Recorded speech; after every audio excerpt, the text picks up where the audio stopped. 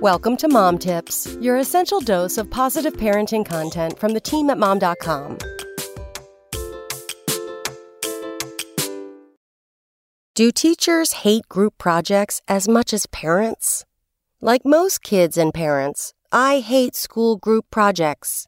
In fact, the only thing I like about them is that it gave me the following story, which I can tell whenever I'm trying to express just how much I hate group projects, which is a lot. Can you tell? My daughter was working on a project with her classmate, Rachel. The day before it was due, Rachel called to say she couldn't come over to finish it. She was going to a party instead. I called her mom. I figured Rachel would catch hell and she'd be on her way over. But instead, the mom said, "Well, she really wants to go to the party, so what am I supposed to do?" In no uncertain terms, I told her exactly what she could do with that weak excuse. That night at around 11 p.m., after my daughter had spent the entire day working on the project, there was a knock on the door. No, it wasn't Rachel doing the right thing. It was her mother coming over to work on the project. Against my better judgment, I let her in, and for the next 90 agonizing minutes, the three of us sat on the floor of my daughter's bedroom finishing that project. We never spoke to either of them again. Most group projects don't involve the mother of your kid's classmate coming over in the middle of the night, but one thing is constant. A few diligent students are burdened with all the work while the others slack off and still get to share in the credit. So why do teachers assign the damn things in the first place?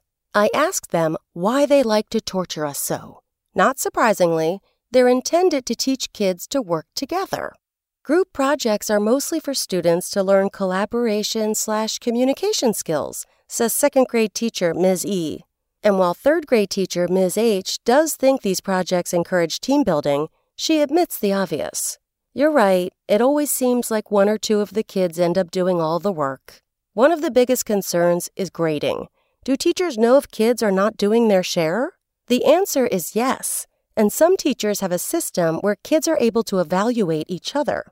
I have a rubric where each student grades each other student on his or her job, says Ms. W.